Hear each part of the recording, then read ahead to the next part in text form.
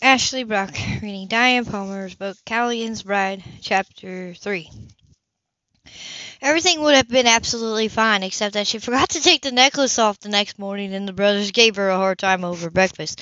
That, in turn, embarrassed Cag, who stomped out without a second cup of coffee, glaring at Tess as if she'd been responsible for the whole thing.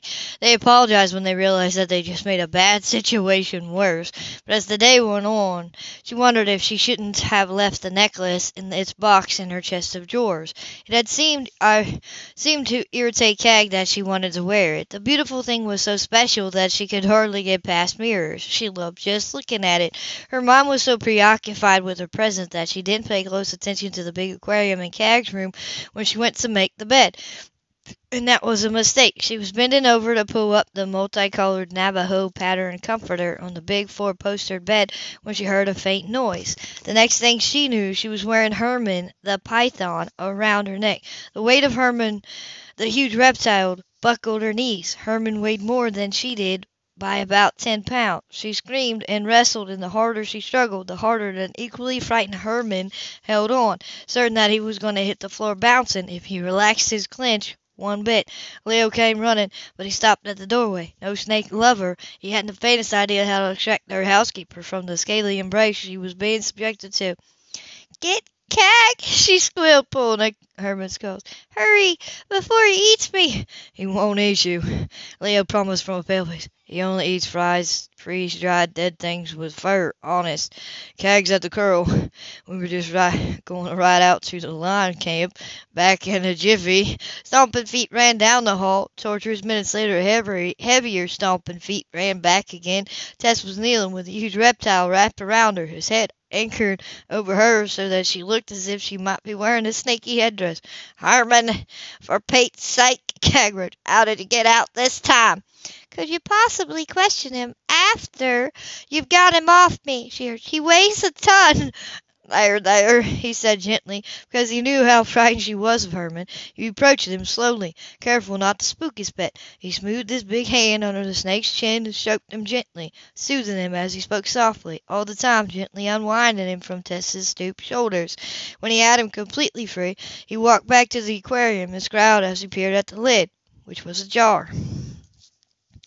"Maybe he's got a crowbar in there," he murmured, shifting Herman's formidable weight until he could release the other catches enough to lift the lid from the tank. "I don't know why he keeps climbing out."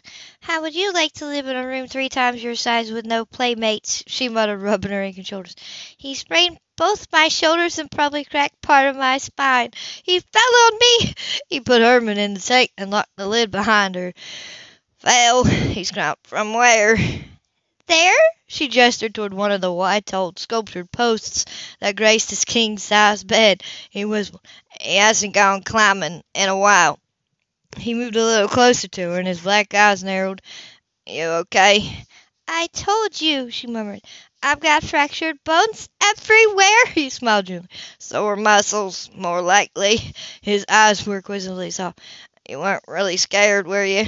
She hesitated. Then she smiled back, just faintly. "Well, no, not really. I've sort of gotten used to him." She shrugged. "He feels nice, like a thick silk scarf." Cag didn't say a word. He just stood there looking at her with a sort of funny smile. "I thought they were slimy." The smile went.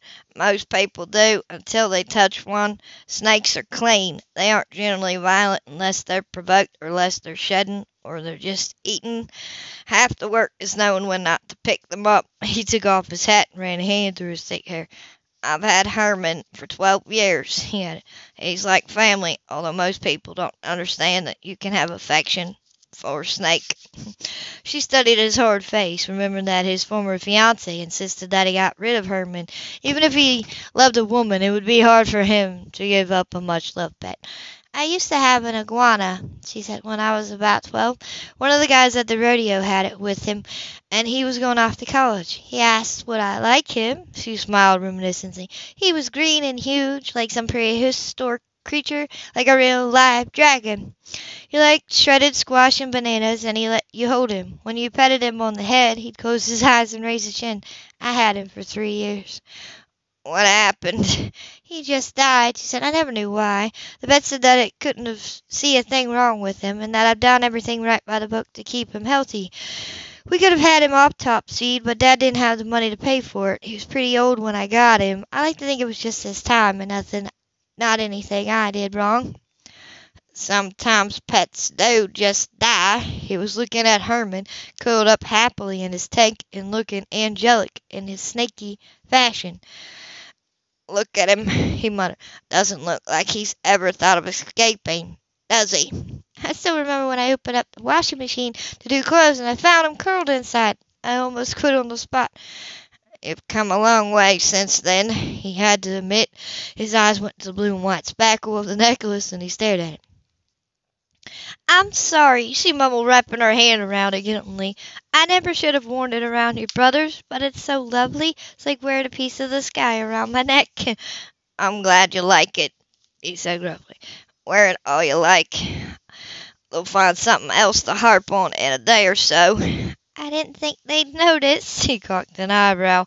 I haven't bought a present for a woman in almost 7 years, he said shortly. It's noteworthy around here, despite my intentions. Her face got, oh, I know it was just for my birthday, she said quickly. You work hard enough to deserve a treat now and again. He returned impatiently. You're sure you're okay? She nodded. A little thing like a broken back won't slow me down, he glowered at her. He only weighs 110 pounds. Yeah, well, I only weigh 100. His eyes went over her suddenly. You've lost weight. You said that before, but I haven't. I've always been thin. Eat more. Her eyebrows arched. I'll eat what I like, thank you. He made a rough sound in his throat. And where are those new clothes we've been trying to get you to buy? I don't want any more clothes. I have plenty of clothes. Plenty the devil, he muttered angrily.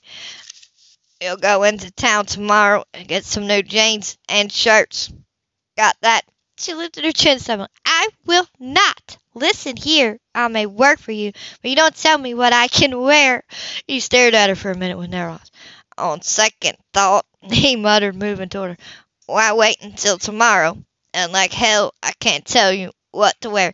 Callaghan! She shrieked, protesting. By the time she got his name out her shocked mouth, he had her over his shoulders in a fireman's lift. He walked right down the hall with her, passing Leo, who was just on his way back to see what had happened.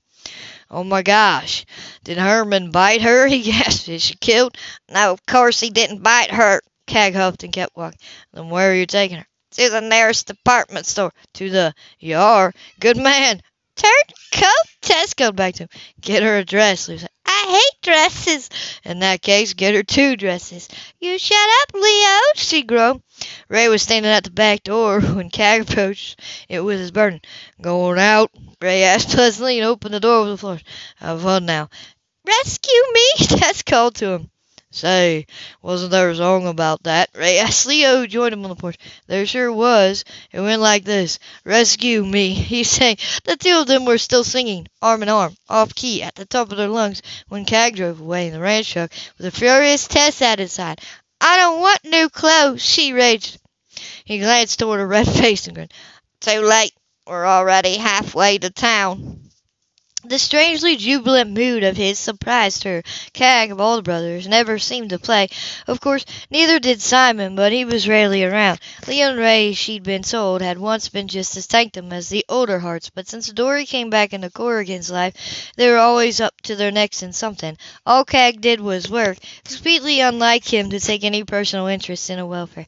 Leo could have taken me, she muttered, folding her arms over her chest. He's too polite to carry you out the door, he replied, and Ray's too much a gentleman, most of the time, anyway. These jeans just got broken good. They've got holes in them, he said pointedly. It's fashionable. Most fashionable jeans have holes in them when you buy them. Those, he gestured toward the worn jeans, got like that from hard work. I've seen you on your knees scrubbing the kitchen floor, which reminds me, we bought you one of those little floor cleaners that's specially made for linoleum. They're sending it out with the butane and lumber we ordered at the same time. A floor cleaner? She asked him. It will make things a little easier for you." She was delighted that he was concerned about her chores. She didn't say another word, but she couldn't quite stop smiling. Minutes later, he pulled up in front of the downtown department store and led her inside to the women's section. He stopped in front of Mrs. Bellamy, the saleslady who practically came with the store. He tilted his hat respectfully. "Mrs. Bellamy, can you fit her out with jeans and shirts and new boots and a dress or two?" he asked, nodding toward Tess, who was feeling more and more like a mannequin. "We can't have our housekeeper looking like that." He gestured toward her faded shirt and holey jeans. "My goodness, no, Mr. Hart," Mrs. Bellamy agreed at once. She frowned thoughtfully. "We just received such a nice shipment of summer things, too. You come right along with me, Miss Tess, and we'll fix you up." She took Tess's arm and waved her hand at Cag. "Shoo now, Mr. Hart," she murmured absently, and Tess had a stifled giggle at his expression. "She'll be ready to pick up in about an hour." "I'm a parcel," Tess thought, "and Cag's a fly." She put a hand over her wobbling mouth as she went meekly along with the older woman. Hysterical laughter would not save her now. Cag watched her go with an amused smile. "So she didn't want new clothes, huh? They'd see about that." Mrs. Bellamy wasn't going to let a potential commission walk away from her. An hour later, Cag went back for Tess and found her trying on a royal blue and white full-skirted dress with spaghetti straps and a sheared bodice. Against her white skin, the sapphire and diamond necklace was brilliant, with her freckled white shoulders bare and the creamy tops of her breasts showing. She took his breath away. "Isn't that dress just the thing, Tess?" Mrs. Bellamy was murmuring. "You wait right here. I want to show you one more. Oh, hello, Mr. Hart," she called as she passed him. She waved a hand toward Tess. "What do you think? Isn't it cute? Now where did I see that pretty black lacy thing?" Tess turned as Cag joined her. His face gave nothing away, but his black eyes glittered over the soft skin left bare by the dress and certainly made her eyes bluer. "Is it too revealing?" Tess asked nervously because of the way he was watching her. He shook his head. "It suits you. It even matches the necklace." His voice sounded deep and husky. He moved closer, and one big lean hand lifted involuntarily to her throat, where the small sapphire lay in its bed of diamonds and gold. His hand rested there for an instant before it moved restlessly over the thin strap of her dress. His fingertips absently traced over her soft skin as he studied her, noticing its silky warmth. Her breath caught in her throat. She felt her heartbeat shaking. The dress, even as she noticed his black eyes lowered to the flesh left bare by the sheared bodice. His fingers contracted on her shoulder, and her intake of breath was suddenly audible. He met her eyes relentlessly, looking for hidden signs that she couldn't keep from him. "This is the sort of dress," he said gruffly, "that makes a man want to pull the bodice down." "Mr. Hart," she explained. He growled faintly as he searched her document. "Don't you know anything about dresses and the effect they have on men?" he wanted to know. Her trembling hands would tug the bodice up even more. "I do not, but I know that I won't have it if it makes a man think such things." His hand jerked suddenly as if her skin had burned. "I was teasing," he lied sharply, moving away. "It's fine. You look fine, and yes," he added firmly, "you'll have it, all right." She didn't know what to think. He was acting very strangely, and now he wouldn't look at her at all. Teasing? Then why was he so stiff and uncomfortable looking if he was teasing? And why keep his back to her and Mrs. Bellamy, who just rejoined him? "Here, Tess, try this one on. I'll box that one while you're dressing." She rushed the girl off before she could say anything to Cag. That was just as well. He was fighting a raging arousal that had shocked him senseless. Tess was beginning to have a very noticeable effect on him, and he was quite sorry that he insisted on bringing her here. If she wore that dress around him, it was going to cause some major problems. He stood breathing deliberately until his rebellious body was back under control. He noticed that Tess didn't show him the black dress she tried on, but she shook her head when Mrs. Bellamy asked her about it. She was trying to refuse the blue one, too. He wasn't having that. She looked so beautiful in it. That was one thing she had to have. "You're not turning that blue one back in," he said firmly. "You'll need something to wear if you're asked out anywhere." He had been thinking about her in that dress with another man, but she didn't date. It shouldn't worry him. "Did you get her some boots, jeans, and blouses?" After Mrs. Bellamy rattled off an inventory, he produced a credit card and watched her ring up a total. He wouldn't let Tess see it. She looked worried enough already. Took the 2 large bags and the dress bag from Mrs. Bellamy with a thanks, and hustled Tess back out to the double cab truck. He put the purchases on the back seat and loaded Tess into the passenger seat.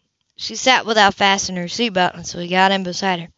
"You spent too much," she said nervously, her big blue eyes echoing her mood. "I won't be able to pay you back for months, even if you take so much a week out of my salary." "Think of the clothes as a uniform," he said gently. "You can't walk around in what you've been wearing. What will people think of us?" "Nobody ever comes to see you." "Visiting cattlemen do, politicians. We even have the occasional cookout. People notice these things, and you look neater and new stuff." She shrugged and sighed with defeat. "Okay, then. Thanks." He didn't crank the truck. He threw a long arm over the back of the seat and looked at her openly. Her barely contained excitement over the clothes began to make sense of him. "You've never had new things," he said suddenly. She flushed. "On the radio circuit, when you lose, you don't make much money. Dad and I bought most of our stuff from yard sales, or were given hand-me-downs by other rodeo people." She glanced at him nervously. "I used to compete in barrel racing, and I won 3rd place a few times. But I didn't have a good enough horse to go higher. We had to sell him just before Dad gave up and came here to work." "Why, Tess," he said, so "I never knew you could ride at all." "I haven't had much chances to." "I'll take you out with me one morning. Can you ride a quarter horse?" She smiled. "If he's well trained, sure I can." He joked. "We'll see. After the biggest part of the roundup's over. We never get much done with all the cowboys showing off for you." She flushed. "Nobody looks at me. I'm too skinny." "But you're not," he protested, his eyes now. "You're slender, but nobody could mistake you for a boy." "Thanks." He reached out unexpectedly and tugged a short reddish-gold curl, bringing her face around so that he could search it. He wasn't smiling. His eyes narrowed as his gaze slid lazily over hers. Her eyes, cheekbones, and down to her mouth. "The blue dress suited you," he said. "How did the black one look?" She shifted restlessly. "It was too low." "Low? What?" She swelled. "It was cut almost to the waist. I could never wear something like that in public." His gaze fell lower, to the quick rise and fall of her small breast. "A lot of women couldn't get away with it," he murmured. "But you could. You're small enough that you wouldn't need to wear a bra with it." "Mr. Hart!" she exclaimed, jerking back. His eyebrows were arched. "I've been Callaghan for months, and today I've already been Mr. Hart twice." "What did I say?" Her face was a flaming red. You know what you said." He did all at once, and he chuckled helplessly, shook his head as he reached for the ignition and switched it on. "And I thought Mrs. Lewis was old-fashioned. You make her look like a hippie." She wrapped her arms over her chest, still shaken by the remark. "You mustn't go around saying things like that. It's indecent." He had to force himself not to laugh again. She was serious. He shouldn't tease her, but it was irresistible. She made him feel warm inside, when he'd been empty for years. He should have realized that he was walking slowly toward an abyss, but he didn't notice. He enjoyed having her around, spoiling her a little. He glanced sideways at her. "Put your belt on, honey."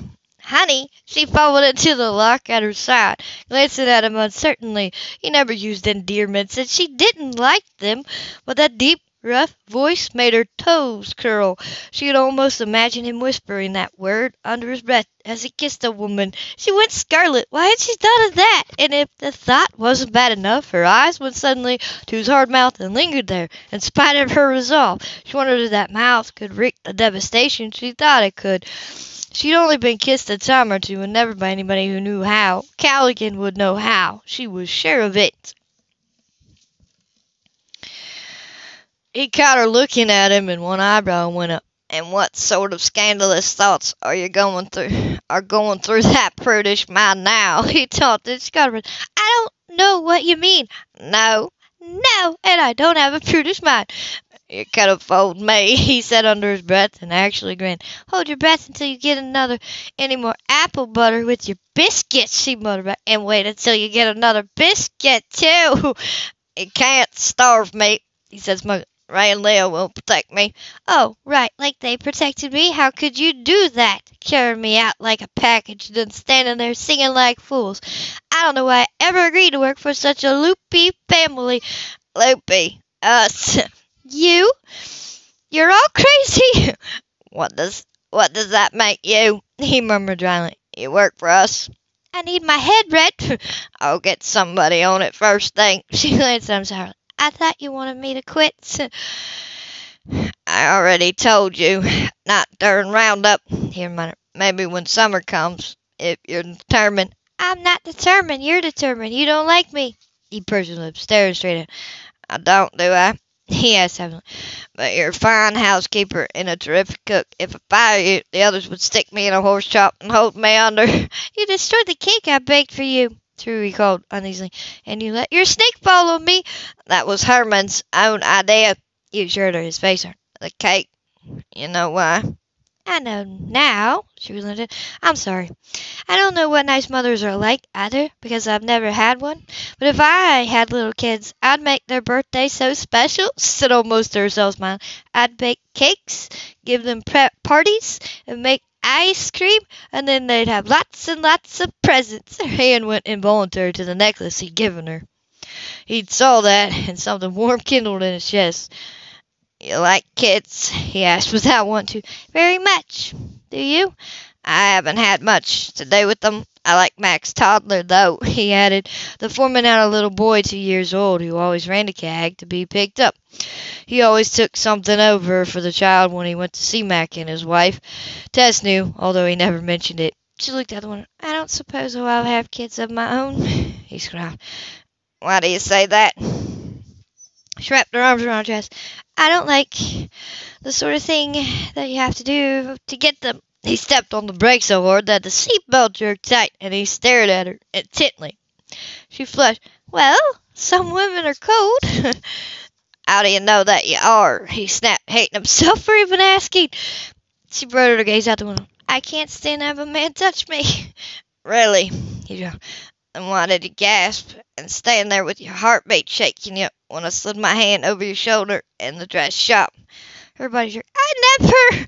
You most certainly did, he retorted, and he felt a wave of delight wash over him at the memory of her soft skin under his hands. It had flattered him, touched him, that she was vulnerable with him. I was surprised, that's all, she added belligerently. His fingers tapped on the steering wheel as he contemplated her with narrow eyes. Something happened to you. What? She stared at him. Come on, you know I don't gossip. She did. She moved restlessly against the seat. One of my mother's lovers made a heavy pass at me. She muttered. I was 16 in grass green, and he scared me to death.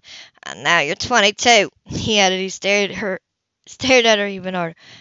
There aren't any 22-year-old virgins left in America. Says who? She shot at him, and then flushed as she felt herself fall right into the trap. His lips pursed, and he smiled so faintly that she almost missed it. That being the case, he said in a soft, mocking tone, how do you know that you're frigid? She was going to choke to death trying to answer that. She drew an exasperated breath. Can't we go home? She made the words sound soft, mysterious, enticing. He lived in houses all his life. She made him want a home. But it wasn't a thing he was going to admit just yet, even to himself. Sure, he said after a minute. We can go home. He took his foot off the brake, put the truck in gear, and sent it flying down the road. Never occurred to him that taking her shopping had been the last thing on his mind this morning, or that his pleasure in her company was unusual. He was recluse these days, stoic and unapproachable, except when Tess came close. She was vulnerable in so many ways, like the kitten they'd both adopted. Surely it was just her youth that appealed to him. It was like giving treats to a deprived child, enjoying its reactions, except that she trembled under his hands and he'd been years on his own. He liked touching her, and she liked letting him. It was something he was going to have to watch. The whole situation was explosive, but he was sure he could handle it. She was a sweet kid. It wouldn't hurt if he spoiled her just a little. Of course it wouldn't. End of chapter 3.